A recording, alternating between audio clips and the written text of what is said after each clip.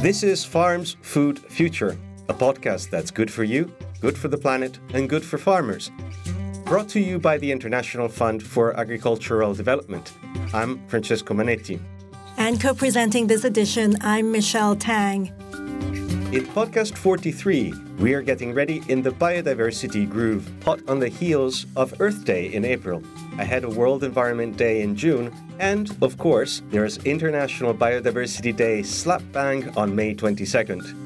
First, we have an exclusive interview with the Acting Executive Secretary of the UN's Convention on Biological Diversity, David Cooper. He'll be talking us through the latest international agreement and what it means for food security and farmers. Then we'll be hearing from IFAD's lead on biodiversity, Marie Odd-Evan, about how we're putting biodiversity front and center in our work with small-scale farmers.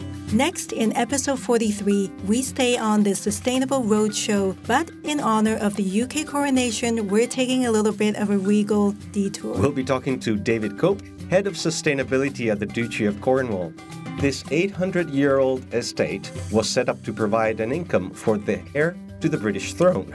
So it was under King Charles, when he was Prince of Wales, that the Duchy estates led the way in sustainable farming practices. We found out all about that. Also in May, there's World Bee Day. So our reporter Noor Bona will be bringing us news direct from the hive.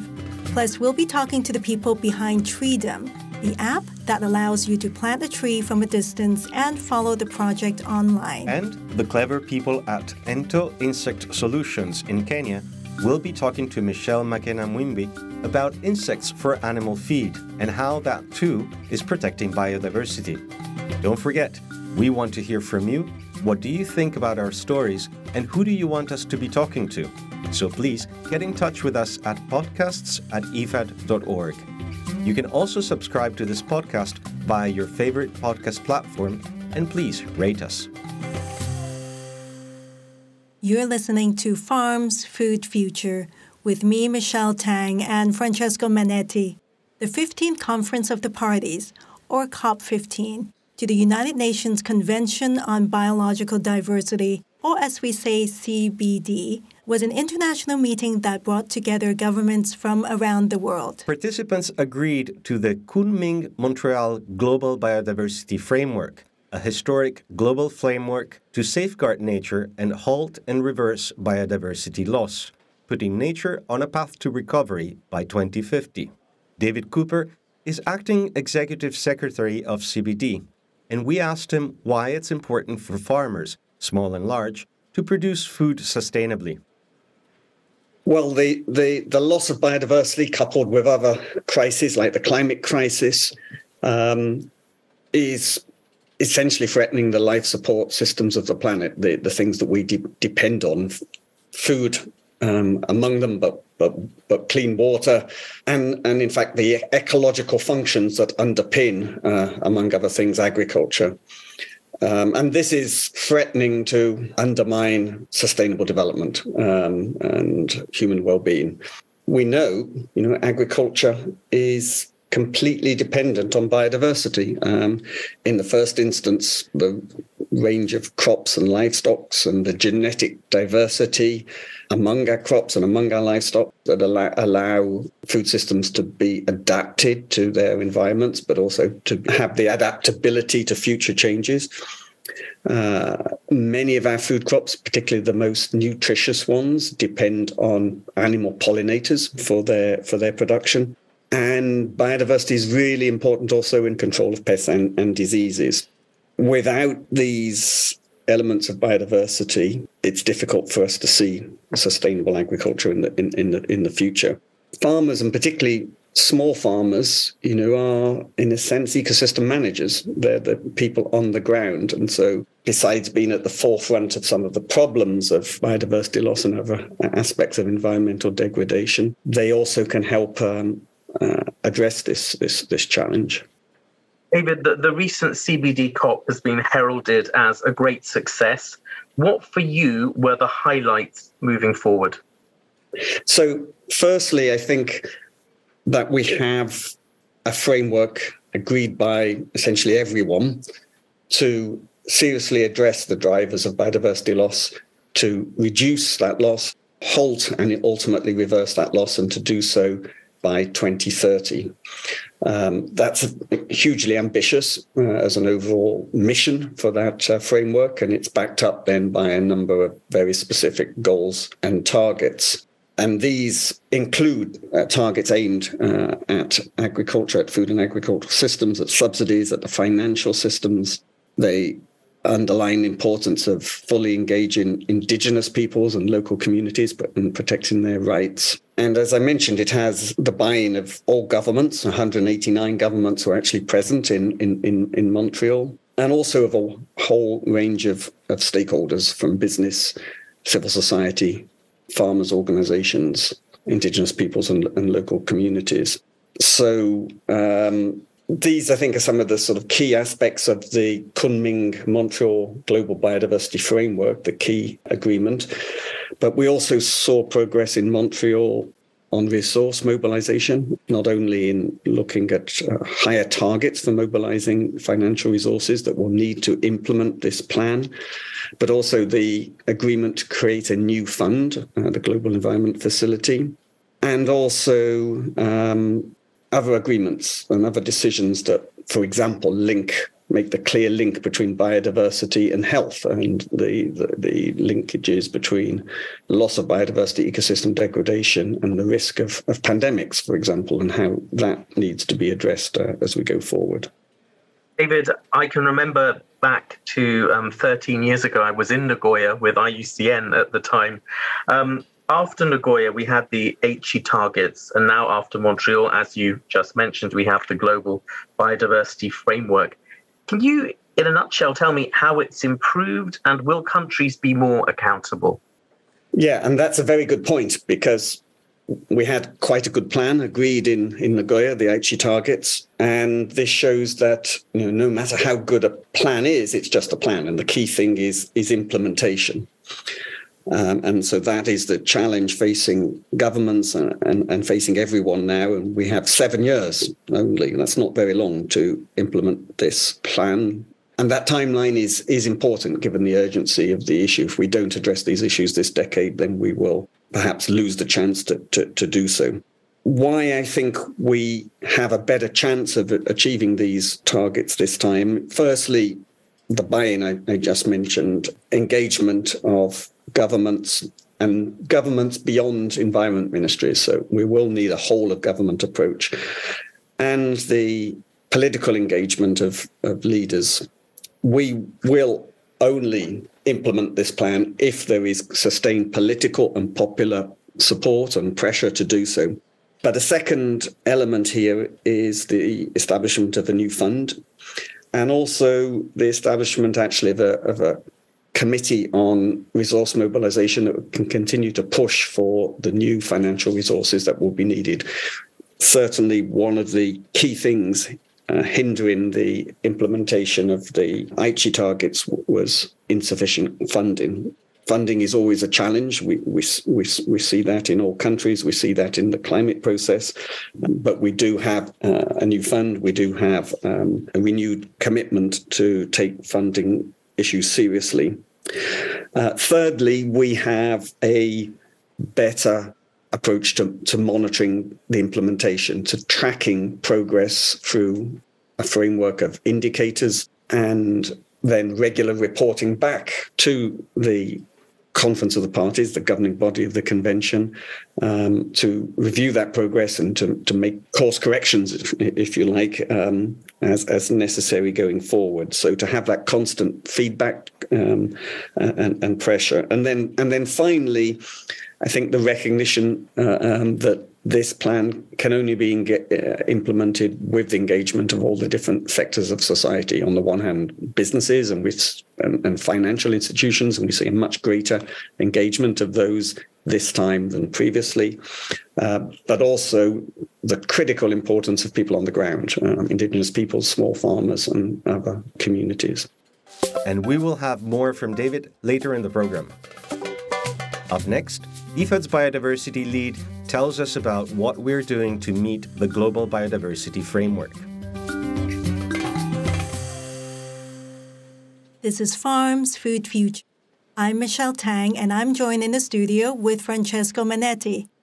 So we just heard from David Cooper at CBD, all about the global biodiversity framework, the challenges and the opportunities relating to food security and agriculture. Now it's time to see how IFAD is going to be putting this into practice with Marie-Aude Even, head of IFAD's work on biodiversity and agriculture. She told us more. First, we have a track record of integrating climate, biodiversity, and offering holistic landscape approach. We have already committed 30% of our climate finance to nature and to have climate adaptation throughout our investment.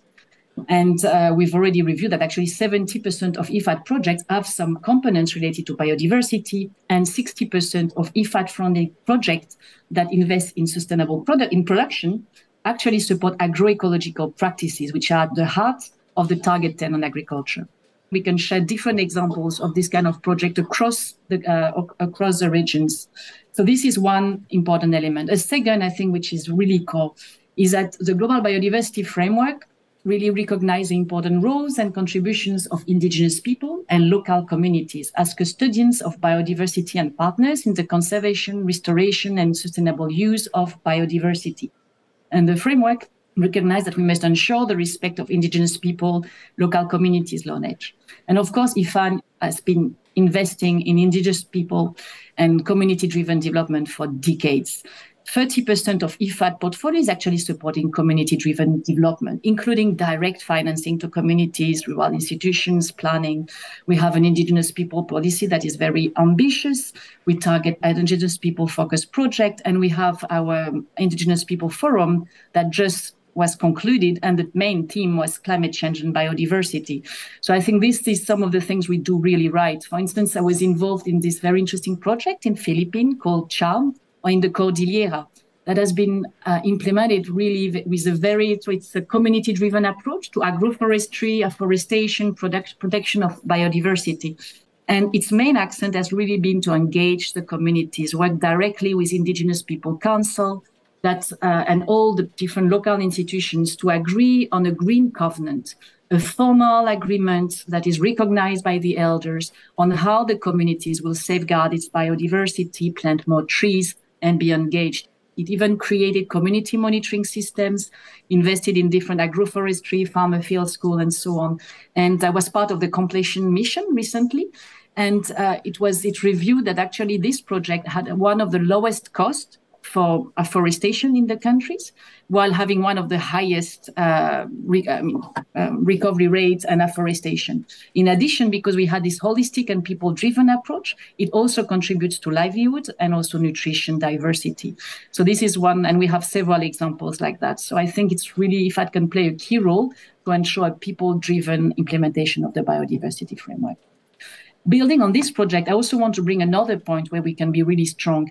The Global Biodiversity Framework acknowledges the One Health approach, that we have to articulate closely the health of ecosystem and the health of the people, including nutrition. And as you know, IFAD is targeting 60% of its investments to be nutrition sensitive. We notably support nutrition diversity, and we support it through nutrition sensitive agriculture. So diversification of agriculture, recognition of neglected underused species, and working in different areas for that.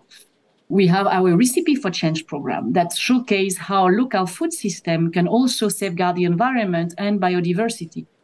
All these are very innovative, and I think we have scope to further leverage the role of nutrition for biodiversity. And I can give another example, for instance. In Laos, I was participating to the design of a nutrition project, a follow-up of a nutrition-based project in the upland forest communities.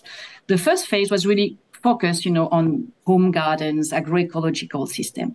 But as we're designing the second phase, we realized that these indigenous people communities were really relying on wild food for most of their diet. And that was a key component of nutrition diversity. But the loss of biodiversity was threatening their diets.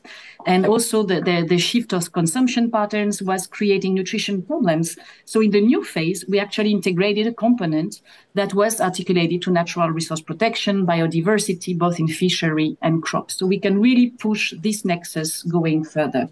And finally, of course, we are recognized as an assembler of finance, so we can also mobilize our public-private financing, our different approach, our ASAP program, to mobilize both public and private sectors along the value chain.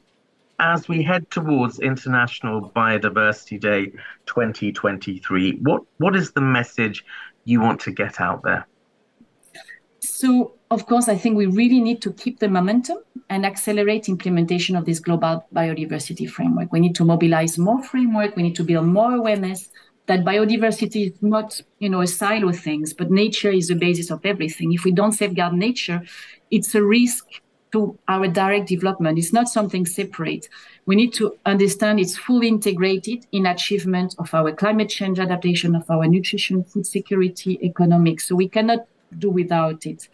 So we really have to support, and we hope that countries can update the national biodiversity strategy with ambitions, and that parties can mobilize the funding they have promised to do, and that the Global Biodiversity Trust Fund that will be established by Jeff will be ambitious and inclusive. In the same line, we hope that at the UNCCD convention, that the next one, in the other Rio conventions, we can promote this integration. IFAD has already committed 30% of its climate finance to nature, and we hope others can do the same so that we continue increasing the finance that go to nature. On the other hand, I would like to repeat some words of caution as well. As the moment rises and the framework goes into implementation, we have to ensure that the holistic and people-driven approach of the global biodiversity framework is kept when we implement it at national and local level. Indeed, conserving 30% of the ecosystem, restoring land, and so on can be also a threat locally for food and nutrition security and for IFAD target groups that are often indigenous people, remote people that are within these areas. So to safeguard these communities, the Global Biodiversity Framework has adopted a holistic approach, and it recognizes indigenous people's rights and roles, and indigenous people, communities, and civil society were really engaged at the Global Biodiversity Framework. However, risks remain in implementation. At country level, as we know, communities and indigenous people, ethnic minorities, poorest people may have very weak tenure rights and recognition of their roles, and also limited capacity to engage in planning and decision. So I really want to ensure that we really continue keeping the message that nature and people have to go together.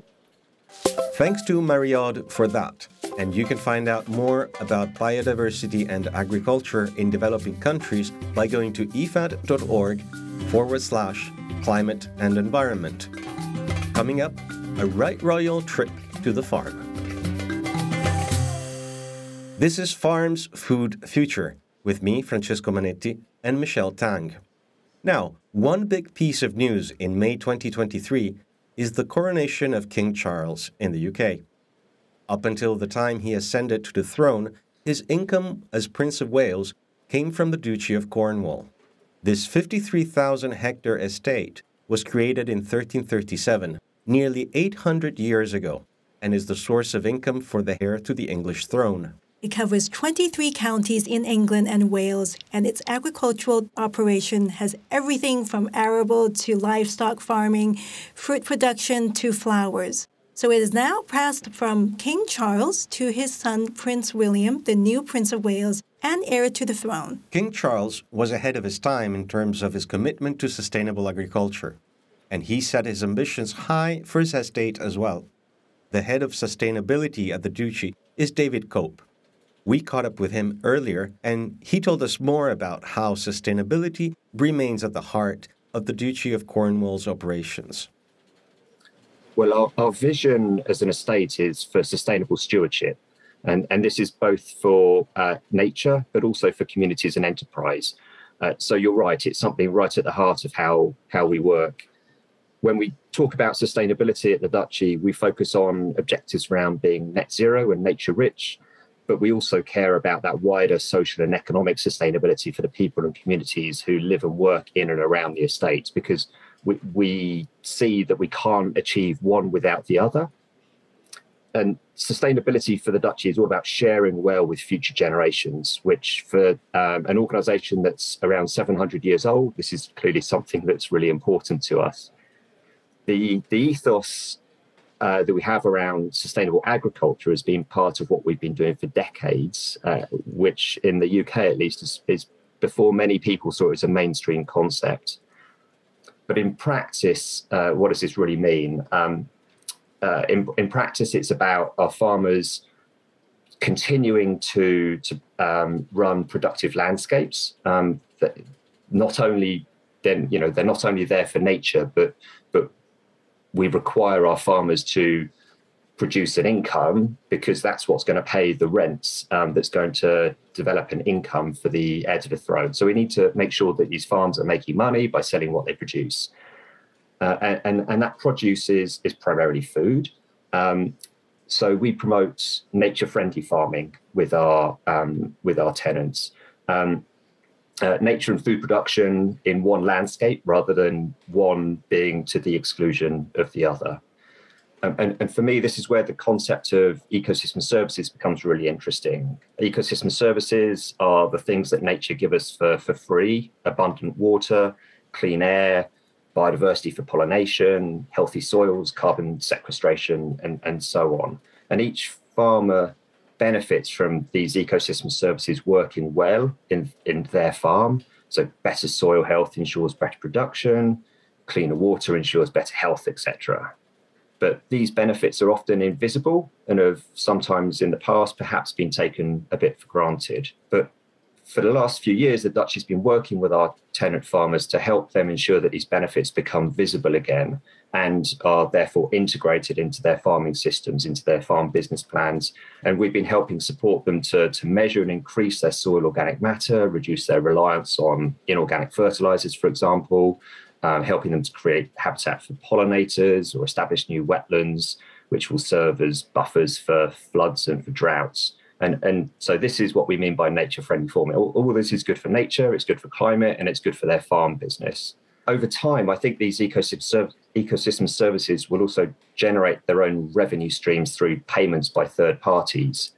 That might be their buyers of their farm produce will pay a premium for farms who have been generating the most ecosystem services, or there might be more place-based payments, for example, around flood alleviation.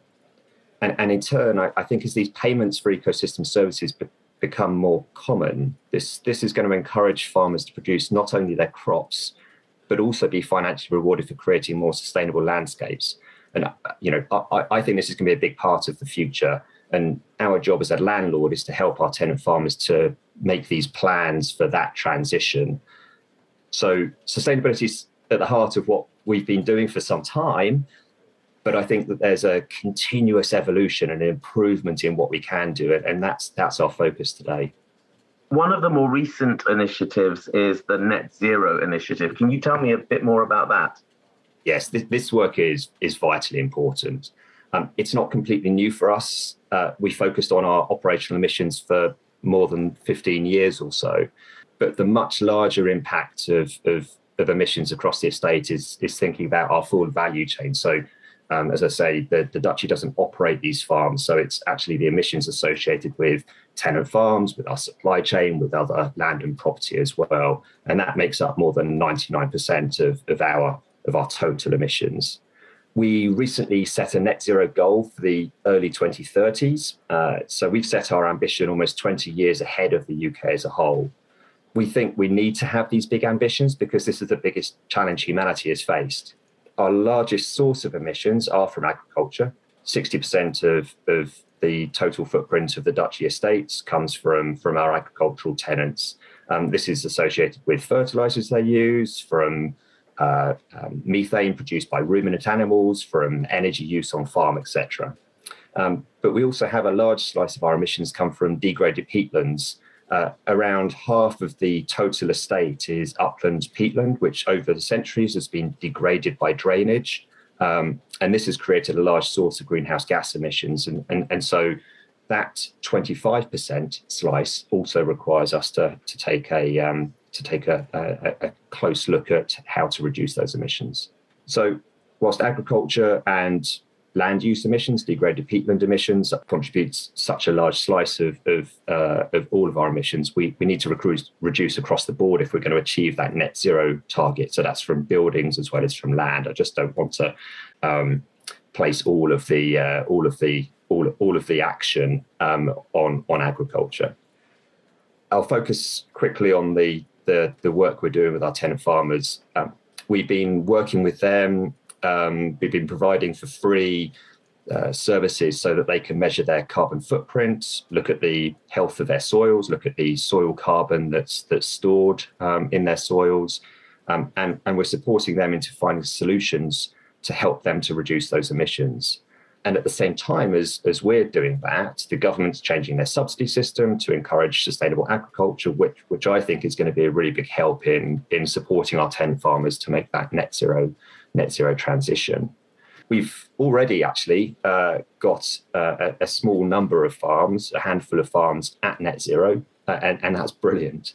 And we know several others have made big reductions in the past year already.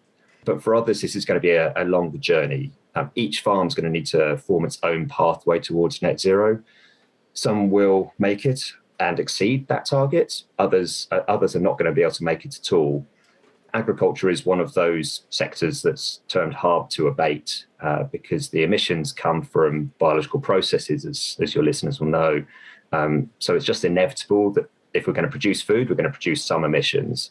So we need to also draw down carbon dioxide out of the atmosphere through encouraging soil carbon improvements and more nature and woodland creation on farms to balance out the residual emissions.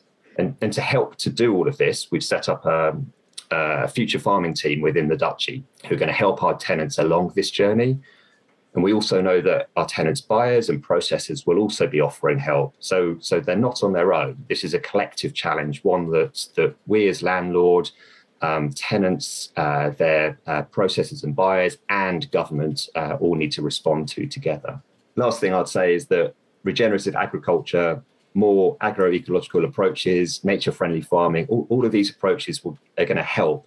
But it's not just about working like that. It's also about identifying greater efficiency, new technology like precision fertilization, methane suppressing feed additives, selecting low emissions farm products. This is about bringing technology and traditional knowledge all together at once. And I think that what we see on farms, what we see with our tenant farmers is a real appetite to learn and to be able to experiment and to be able to work out what's going to work for their farm. And that gives me a lot of hope that we're going to achieve this big target, this ambitious target that we've set out for net zero by the early 2030s. Thanks to David Cope, Head of Sustainability at the Duchy of Cornwall. We'll be talking to David a little bit later in podcast 43 about integrated thinking and what lessons can be shared with small-scale farmers in developing countries. In podcast 40, we focused on Indigenous peoples' issues. In podcast 41, we celebrated International Women's Day. And in podcast 42, we talked innovations in agriculture. And next month, we'll be talking about water scarcity and climate issues in North Africa and the Near East. But coming up now, we're going to hear about bees celebrating World Bee Day. This is Farm's Food Future, with me, Francesco Manetti, and Michelle Tang. On the 20th of May, we celebrate World Bee Day. Sadly, bees and other pollinators, such as butterflies, bats, and hummingbirds, are increasingly under threat. Bee populations have been declining globally over recent decades due to habitat loss, intensive farming practices, changes in weather patterns, and the excessive use of agrochemicals such as pesticides. This, in turn, poses a threat to a variety of plants critical to human well-being and livelihoods. Without bees, our food security is at risk. That's why food security needs bee security. Macedonian Honey is a company that is creating innovative technologies that improve bee mortality. Bees grown in their L hive become stronger, and this resistance to predators is passed on to future generations. Elena Fidanowska is the founder and chief executive of Macedonian Honey. A reporter, Nur Bona, asked her how have small farmers in developing countries benefited so far from these innovations. Bees are responsible for the majority of pollination services and are central to food security and to the health of the biosphere as a whole. 1 of every 3 bites in the food eaten worldwide depends on pollinators, especially bees. We all know that. A world without pollinators would be devastating for food production. The ecosystem exists in the delicate balance, with each animal, plant, and organism dependent on others for its survival. So reducing the number of bee colonies in the area reduces biodiversity and endangers many habitats of various animal and plant species. And reducing biodiversity increases the effects of climate change and upsets the balance in nature. And among other things, it leads to the development of many viruses and bacteria and their transmission between humans. So where we are, in a radius of 40 kilometers, there is no other beekeepers because of the difficult terrain, frequent attacks of the bears, and snow until April.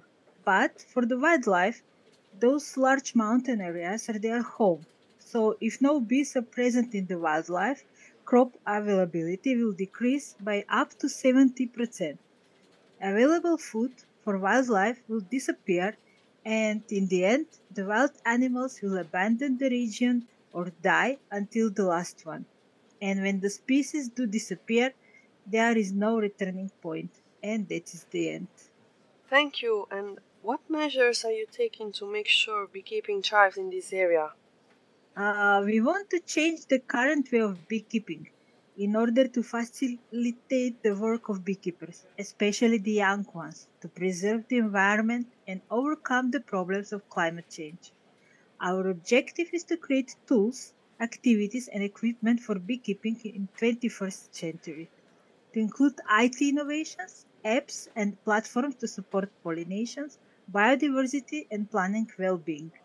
That is why we offer innovation in this sector. With our new hive, L Hive, and sustainable beekeeping method, we aim to do drastically reduces direct expenses of the beekeeping by 70%, increase the survival rate of the bees by 30%, produce high quality local bee products with high added value, and create healthy and strong bees. We are developing an IT based platform for all those who share the same values. Our ICT platform aims to create a new movement which make no harms to bees, nature and people, connected consumers, organization and beekeepers, direct support of rural development and economic growth, and dramatically expand the availability of local honey to a market, offering wider spectrum of services. We are holders of the European Climate Award for 2019 and Energy Globe Award for 2022. Thank you for sharing. This is really interesting. And how are products being marketed and what does the future hold?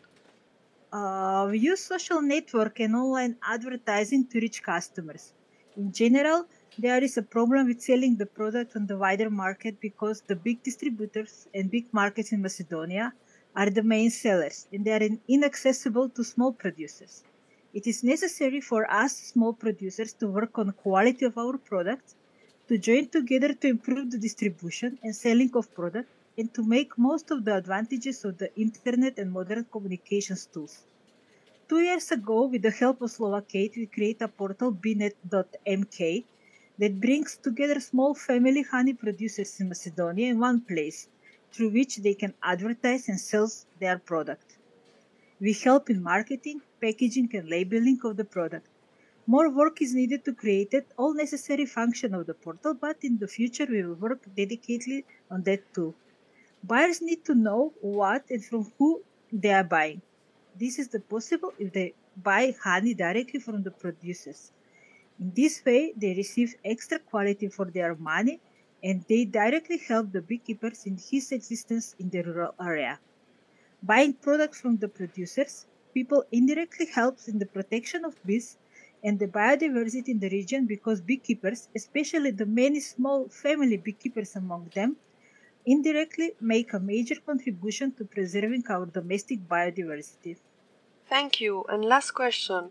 What lessons learned from your experience could transfer to small scale farmers in developing countries? Although the public and private sectors organize training for the development and sustainability of the beekeeping sectors, there is almost no return from these trainings due to traditional methods and habits of beekeepers. It is necessary to change the view of beekeeping among young people. Beekeeping is much more than a livestock branch whose main goal is to produce as much honey as other products from bees as possible. We, as a beekeepers, have a great responsibility towards bees and their survival. We must not increase the danger of the extinctions with our irresponsible behavior and toxic treatments. The beekeeper should learn about the natural processes that take place in the hive and adapt his activities and equipment to them. He should work on strengthening the immunity of the bees, the natural defense mechanism, because no chemistry can replace it. The beekeeper will certainly get his reward for his activities because bees naturally produce more honey than needed, and this surplus is what nature has given as a reward for the beekeeper. Also, it is necessary to change the attitude of the whole community towards bees and beekeepers. We are all called to participate in protection of bees. Me, you, our neighbors, businessmen, policymakers, farmers, consumer scientists, etc. That was Elena Fidanowska of Macedonian Honey. You can find out more at macedonianhoney.com. Next, we talk donors. You're listening to Farms, Food, Future with me, Francesco Manetti, and Michelle Tang. Now it's time to drop in for our regular update with the Global Donor Platform for Rural Development, which is currently hosted by IFAD. We're going to hear from leaders in the donor world about the issues that matter to them. The platform brings together donors that believe the best way to tackle global poverty and hunger is to develop agriculture, reshape food systems, and invest in rural communities. Its vibrant network of 40 influential donors includes international development agencies, financial institutions, intergovernmental organizations, and foundations. This time, I spoke with David Laborde, who is the new director of the Agri-Food Economics Division at the Food and Agriculture Organization of the UN. David has been a close partner of the donor platform around data for better decision-making in food systems. Thank you, David, for joining us on the Global Donor Platform for Rural Development segment in the IFAD podcast. I've been looking forward to this conversation with you. Thank you for having me, Michelle. We start all of our segments wanting to know the same thing, and that is, what are the issues that keep you up at night? Two types of issues keep me up at night. One is climate change, and what will be the next climate shock that can actually create major disruption in the food system and create a lot of suffering for vulnerable people.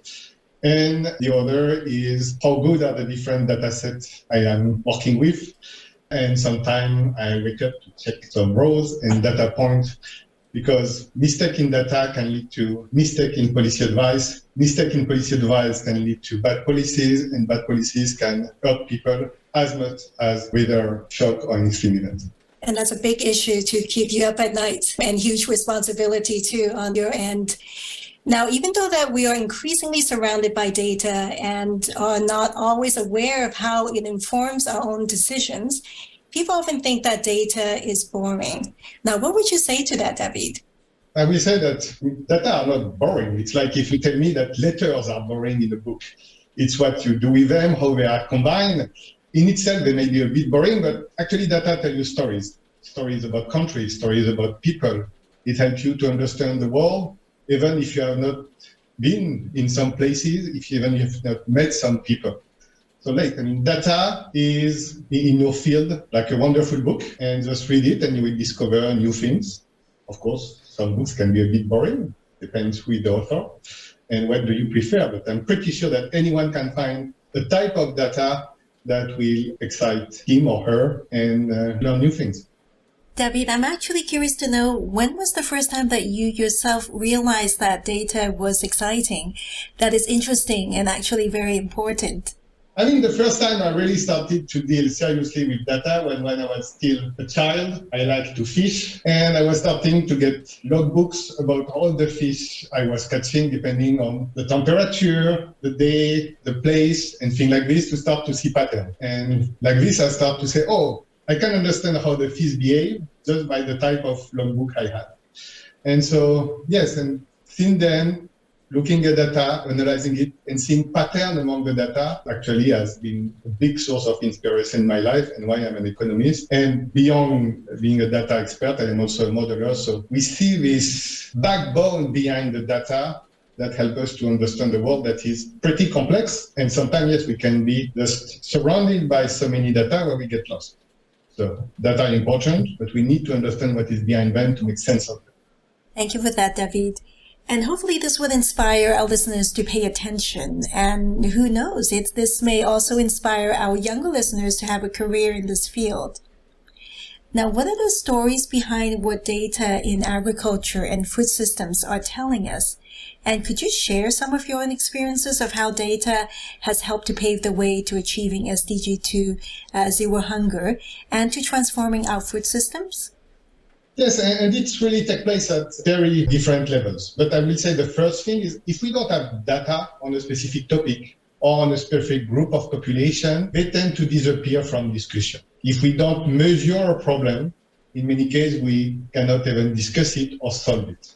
So having data already makes sure that something is part of the agenda. And then after, when you have the right data or the good data, then you can actually change things. So for example, you can say, oh, everyone is focusing on, let's say, country A, because everyone was looking at country A for the last 20 years. But when you start to have data on country A, B, A, C, you can start to say to people, no, but C is a problem. No one has really taken care of C for many years, and that's what you should prioritize. And now what we have seen in some of the projects and discussion I have been is when you can show this, then you start to see money, instead of just going to A, where actually the money is not used very efficiently now because there's not so many problems to solve anymore, going to C.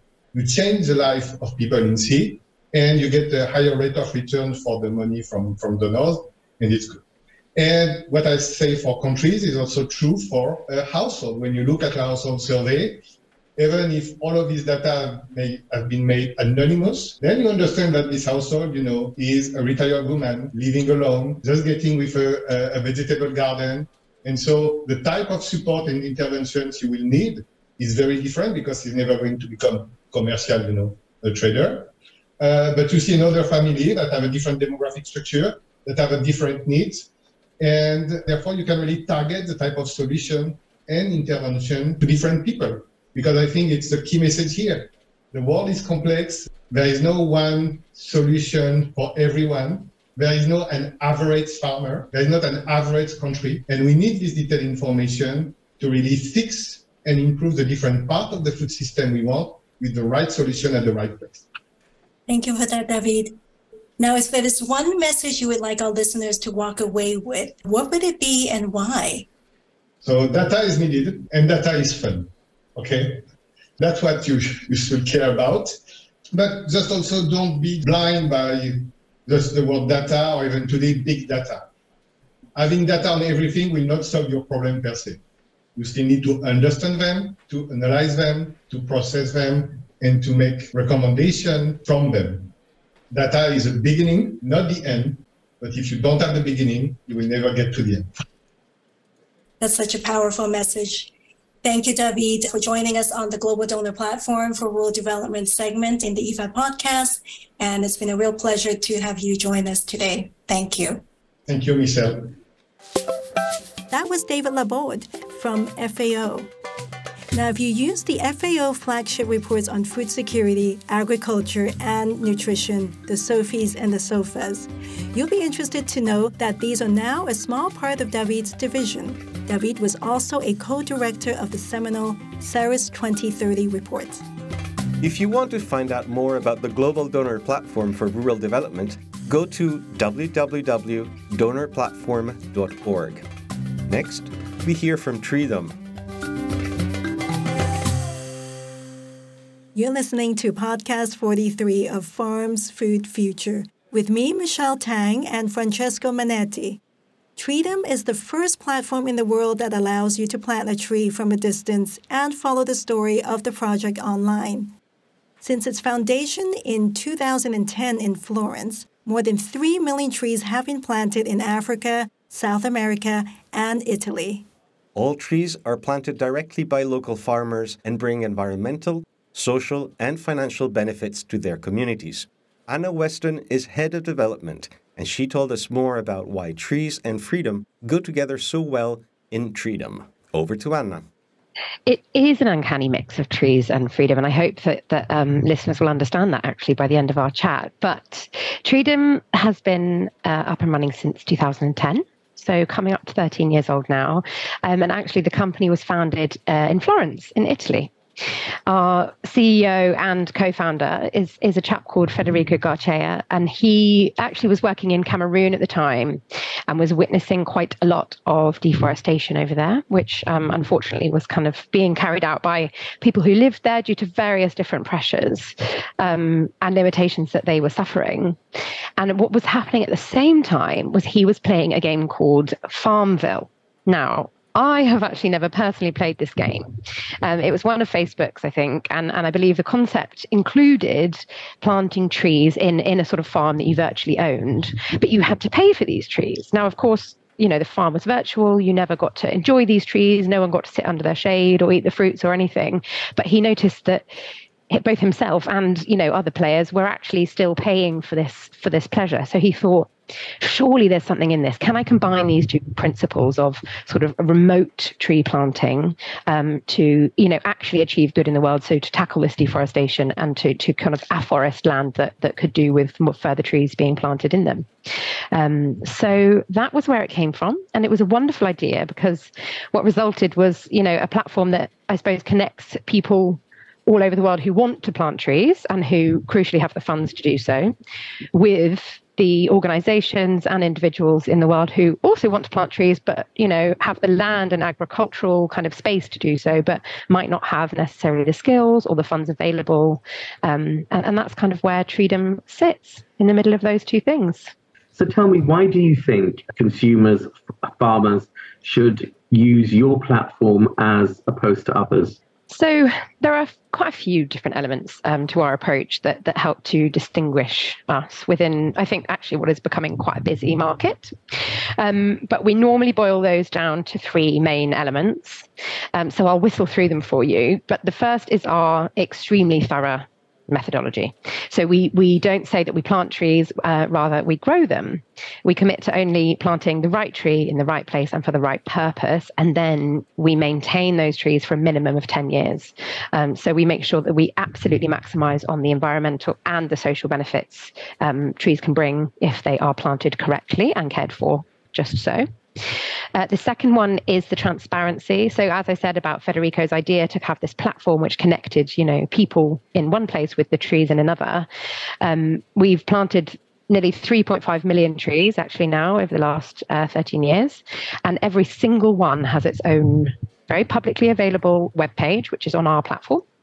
And that webpage has a unique picture of the tree, its exact geo-coordinates, and it becomes a little sort of social media page, or tree diary, as we call it, that is furnished with updates from the project for years to come. And you know, those updates could be videos from the farmers themselves, updates from our forestry managers when they go and visit, for example, or some of the nursery managers who are kind of growing the seeds to saplings might post an update of what they've been up to with the community, so that it really connects the users with the impact wherever it's being achieved.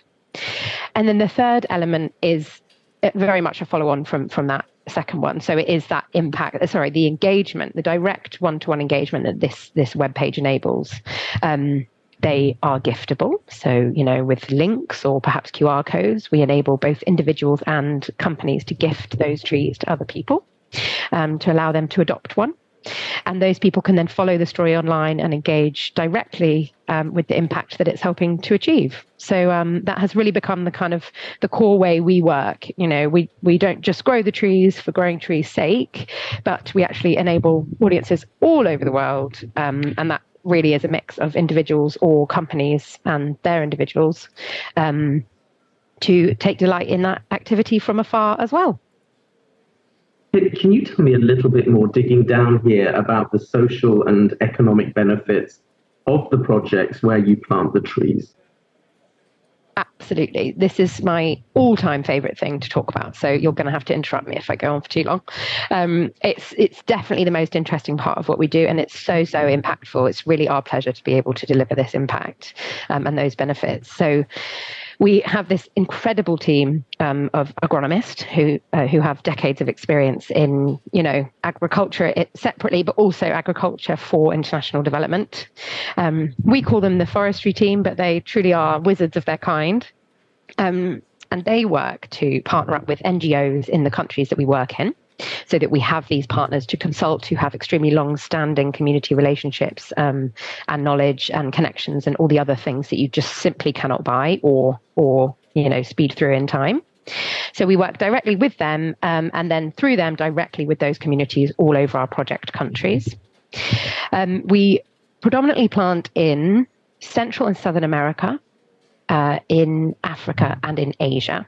And that is because in those countries, not only do trees grow much faster, it's tropical climates where, if cared for correctly, they are given a much stronger chance of reaching maturity and flourishing. But also we can achieve, as you said, Brian, those social benefits. It really does become a life-changing project over there. And that's what we really take pride in.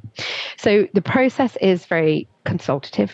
We are in talk with the local authorities, that can be community chiefs, just roundtables of local citizens. And we really work with them over a very long period of time to understand those social and environmental needs of the community. And then together with them, our forestry team build plans to help and meet them. Now, we only plant in agroforestry systems, which I'm sure I don't need to explain the definition of here. Very simply combines the principles of agriculture and forestry. So we literally place trees in land that is normally already being cultivated for agricultural purposes, because we know, and I'm sure many of the listeners also know, just how well, forestry and crop species can overlay one another, help nourish one another and coexist very, very harmoniously. So those crop yielding trees can provide food security, obviously a huge social benefit. Avocados, mangoes, oranges, guavas, papayas, cashews, all those lovely things that actually can be used to feed these farmers, their families. But also once productive enough, what we aim and what we do support these farmers to do is also to harvest those and to sell them at market and create, further income opportunities for themselves and their families. Nice follow-on from that, actually, there are a huge amount of employment opportunities that run across all of our very, very long-term, wide-reaching systems. Agroforestry systems have a huge amount of different jobs that need doing, and we make sure that we work with those communities to employ out of the community so that, we're bringing the salaries and wages and everything to people who live there. We employ women in every single project, so that we're helping to address that gender inequality. Actually, over 30% of our project managers in our project countries are women, and actually I think the number's 56% of our direct beneficiaries, so the smallholder farmers, are also women. So that work to really make sure it's heading towards as much of an even split as possible is to help direct the gender inequalities through the education and the employment opportunities that we provide. And we also make sure that there's lots of education and skills-based training provided to every single farmer and every single, community project manager that we work with and that we reach. They're very much taught with a view to also being passed on to the rest of the community, which I actually witnessed myself when I went to visit one of them. There was a group of mamas that had kind of joined at the farm I was visiting, and the farmer that we had trained was then kind of training them, and he was handing out seeds and he was teaching them in Swahili, unfortunately, so I couldn't listen in. I could listen in, but I couldn't understand. But he was, teaching them about this plant does really well here, and these seeds will help you grow this. And it's exactly what we do it for. We don't teach skills just for that person to use, but we would love, and we're delighted when they do teach those to other people that they live near. There's lots of other things that trees can achieve that are slightly more environmental. So, helping to prevent water runoff and address potential areas of flooding. We plant deep-rooted trees to increase ground stability and all those sorts of other things. So, the team have a great time of kind of developing what species should go where to try and address all of these problems. But it's just fantastic. I'd encourage anybody to have a look at our blogs and our website if they want to learn any more. Thanks to Anna Weston, and you can find out more about Treedom at treedom.net. Coming up, we head over to Kenya and the people at Enta Insect Solutions. This is Farm's Food Future. Are you curious about sustainable and innovative solutions for animal feed production? Look no further than Enta Insect Solutions Kenya. Brian Nyota is a farmer and founder of the company. He tells us how they are contributing to biodiversity conservation through insects for feed technologies. The other Brian, as we call him, also shares some success stories of farmers who have benefited from his company's technology. Our reporter Michelle McKenna Wimby in Nairobi asked Brian Nyota to tell us more. A range of feeds that many farmers are using has nearly the same food types that humans are competing with animals to feed on. We are giving the food that we would have used for food as humans to animals. Now, as Ento, we bring in not a very new technology, but ancient knowledge, because many of the animals were used to eating or foraging on insects in the wild. And as a company, we look into bringing in these insects for animal feeds and lower the competition for the food lines that humans are also depending upon. Thank you for that brief intro. Could you explain the role of entomology and biotechnology in insect rearing for animal feed production? Naturally, you would have insects breeding in the wild and continuing their life cycles. But when we intend to bring these insects into a production line for feeds, we want to have intensive rearing of these insects. That involves mimicking the natural conditions or the ideal conditions for these insects in the wild in an artificial space. At that point, you want to borrow a lot of biotechnology and entomology and just mimic the soft requirements for these insects for them to produce, not just to remain alive, but to even push further and produce beyond or maximally in an intensive environment, and hopefully be able to gain the most value out of a batch of production or out of an insect in production. Entomology and biotechnology just makes this possible in an industrial scale. How does the company address the challenges of intensive insect rearing in smallholder farming communities? For a long time, the rearing of insects has been made possible, but the large companies and corporations are the ones that were able to create just the ideal units for rearing these insects and do it intensively on their farms. Smallholder farmers, on the other hand, were not able to come into this area of commercial insects. Insects such as black soldier fly and cricket would require very sensitive temperatures and conditions in order for them to breed successfully and give you eggs, which you then propagate into the next stage of getting a larvae that will be used as feeds.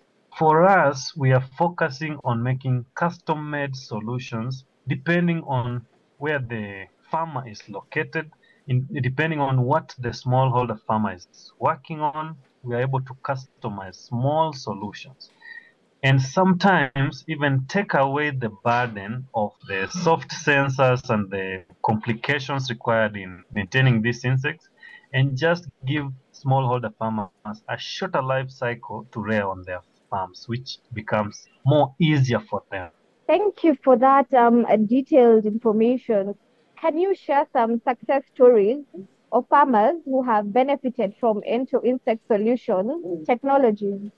I have one farm that I'm partnering with, which at first they were doing a lot of poultry rearing, and then due to the high prices of feeds, they actually stopped their poultry project.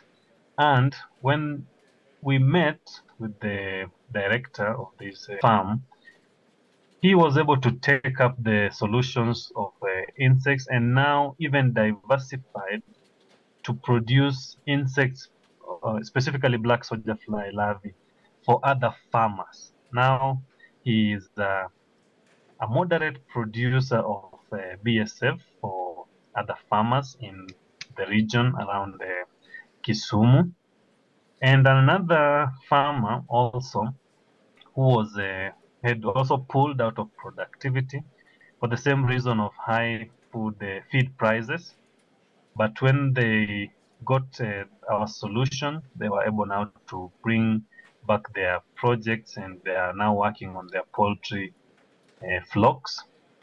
So where productivity was lost, at least I've seen productivity coming back and farmers enjoying greater margins than what they were getting in the era of high feed prices. That was Brian Nyota, founder of Ento Insect Solutions, Kenya. Coming up, we head back to talk sustainability at the Duchy of Cornwall.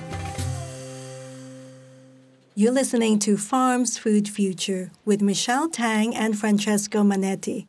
Now it's back to the Duchy of Cornwall's Head of Sustainability, David Cope. The Duchy is the property of the heir to the British throne and has been since the early 1300s. Under King Charles, the Duchy has led the way in sustainable agricultural practices. Earlier, we heard how the Duchy is moving to a net zero emissions target by the early 2030s. David explained how the concepts of sustainable agriculture, regenerative agriculture, better soil health, net zero, all of these fit into the idea of integrated thinking. Integrated thinking means that we look at creating value in a broad sense, not just around income.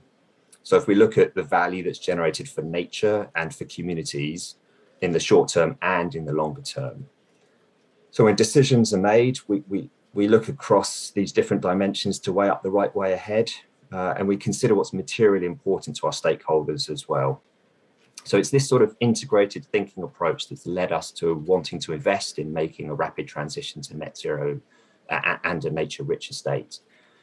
We can see the wider benefits, the wider value, and we can see the long-term rationale for doing this, remembering that we're a 700-year-old estate, and for us, sustainability is all about sharing well with future generations. So we need to join up these dots to integrate how we think about long-term sustainability to ensure that future heirs to the throne will also benefit from the estate.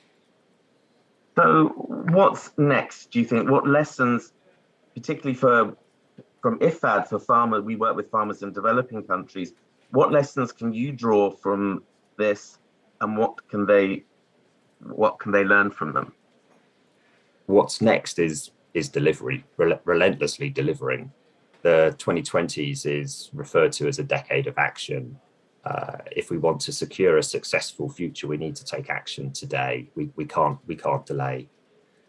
And we know that we're not alone in wanting to make change happen. So we're working well with our tenants and other external parties, but we want to share the lessons we're learning more widely with others as well. But I would say we're quite humble about what we're doing. I know that there's many others out there who are doing great things that we can learn from. And in particular, on your question about developing countries, I wouldn't profess to be an expert about what's happening across the rest of the world. Every place is unique, with their own farming heritage and their own traditional knowledge. But anyone who's making their livelihoods from the land understands the importance for caring for the land, and I think that binds us together no matter where we are in the world. It's a bit of a reflection, I would say, is that in Europe, I think we've perhaps fallen into a trap of thinking too short term and adopting what I would term an extractive form of agriculture. We took from the land, we've not given enough back, but now we know we need to give back to the land, and that's why I think the concepts such as regenerative agriculture is getting such a good level of attention here.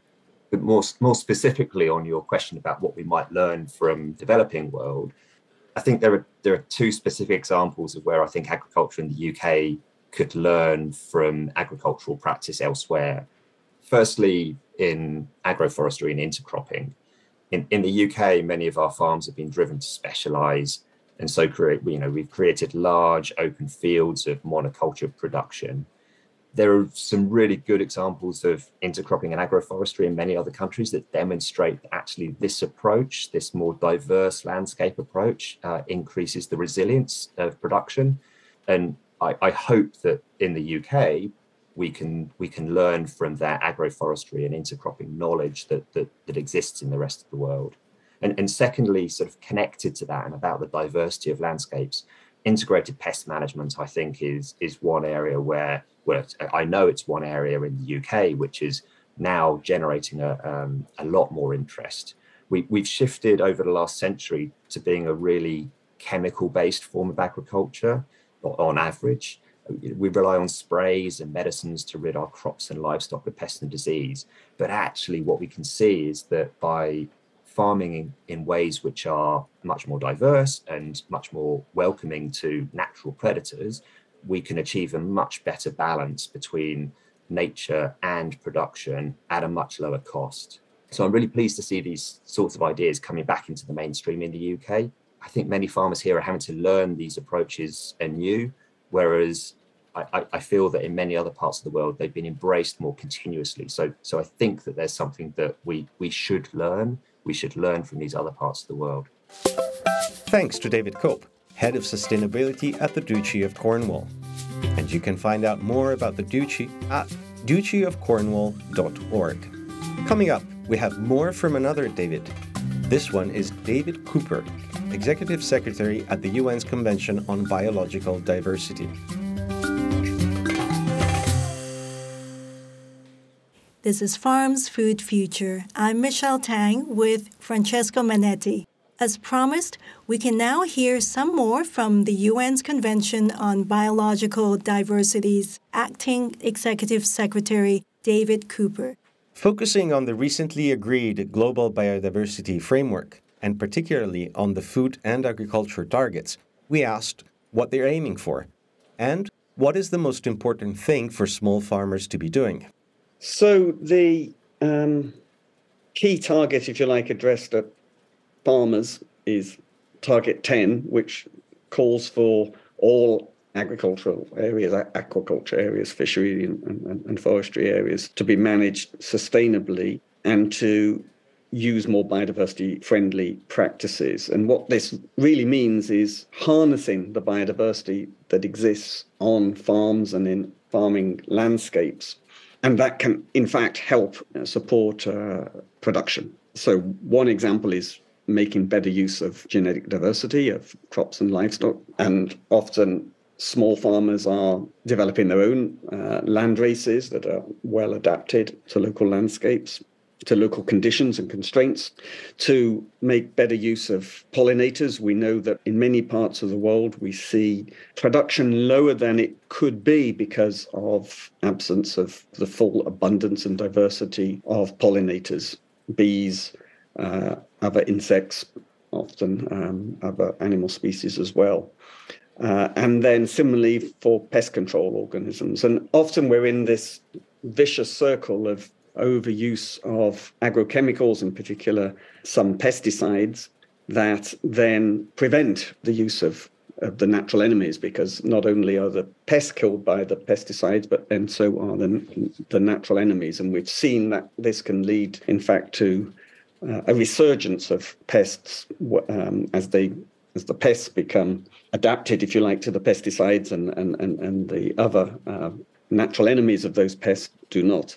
So practices such as integrated pest management can be incredibly important. So really we want to turn from a vicious circle of practices that harm biodiversity, which then undermines farm productivity, to one where we make better use of biodiversity, harnessing that biodiversity, using local knowledge on the ground that can then create a positive feedback and support production and long-term resilience. So that's just one target, and that's a key entry point, I think, for agriculture and the farming community. There are other targets that talk about pollution directly and the use of fertilizers and pesticides correctly.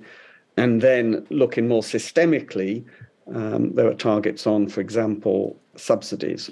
Currently, we spend an order of magnitude more on finance that is aimed at actions that undermine biodiversity, that destroy biodiversity, than we do that supports biodiversity. And that includes often a number of misdirected agricultural subsidies. If these could be turned round then we could have support for more sustainable agricultural practices. David, as a final question, looking to the future, if we implement the global biodiversity framework in the coming years, what sort of food system would you hope to see, would you expect to see? So one that clearly recognizes the central importance of biodiversity for agriculture, one that harnesses the biodiversity on farms and in farm landscapes to support production, and thereby also reduces some of the threats to biodiversity from pollution, and by improving productivity can also help to reduce threats from land use change. But this has to be accompanied by more systemic changes in the food system as a whole, reducing waste, both waste for use of inputs, such as overuse of fertilizers that takes place in many parts of the world, although there are some parts of the world where perhaps fertilizers are underused, but also waste of food itself. And so, in fact, we have a target to halve food waste. We also, though, need to look at reducing overconsumption in rich countries, particularly of meat, which has a disproportionate impact on the environment. So essentially, we need to look at more equal consumption patterns. Equity will be an important element of this. And it means, I think, moving to a system of agriculture that is more diverse, a mixture of markets that are more local with still international trade for commodities where that makes sense, and a greater say over agriculture and agricultural policy actually by small farmers, peasant farmers and small landowners. We know that if we look at across farming systems globally, most of our nutrients, most of our high-value foods are produced by smaller farmers in diverse landscapes, whereas many of the commodities that are used, for example, for animal feed, or many of our calories are produced in larger farms in more uniform landscapes. We should be moving towards strengthening a small farm sector that produces the food that people eat. Thanks to CBD's Acting Executive Secretary, David Cooper. And you can find out more about the Global Biodiversity Framework at www.cbd.int. And that brings us to the end of episode 43. Many thanks, as always, to our super fantastic director, Brian Thompson, and also to the rest of the team, our reporters Noor Bona and Michelle Makwena-Mimbi in Nairobi. But most of all, thanks to you for listening to this episode of Farm's Food Future, brought to you by the International Fund for Agricultural Development. You can find out more about any of these stories at www.ifad.org/podcasts. Next month's episode 44 will be looking at water scarcity and climate change impacts in the North Africa and Near East region. Remember, we want to hear from you. What do you think about our stories and the issues discussed? And who do you want us to be talking to? So please get in touch at podcasts@ifad.org. And send us your voice or text messages to that address, and we'll be happy to play you out in the next show. Also, don't forget to subscribe to this podcast via your favorite podcast platform. And please rate us. We'll be back at the end of May with more news fresh from the farm. And once again, we'll be trying to be good for you, good for the planet, and good for the farmers. Until then, from me, Francesco Manetti. And from me, Michelle Tang, and the team here at IFAD. Thanks for listening.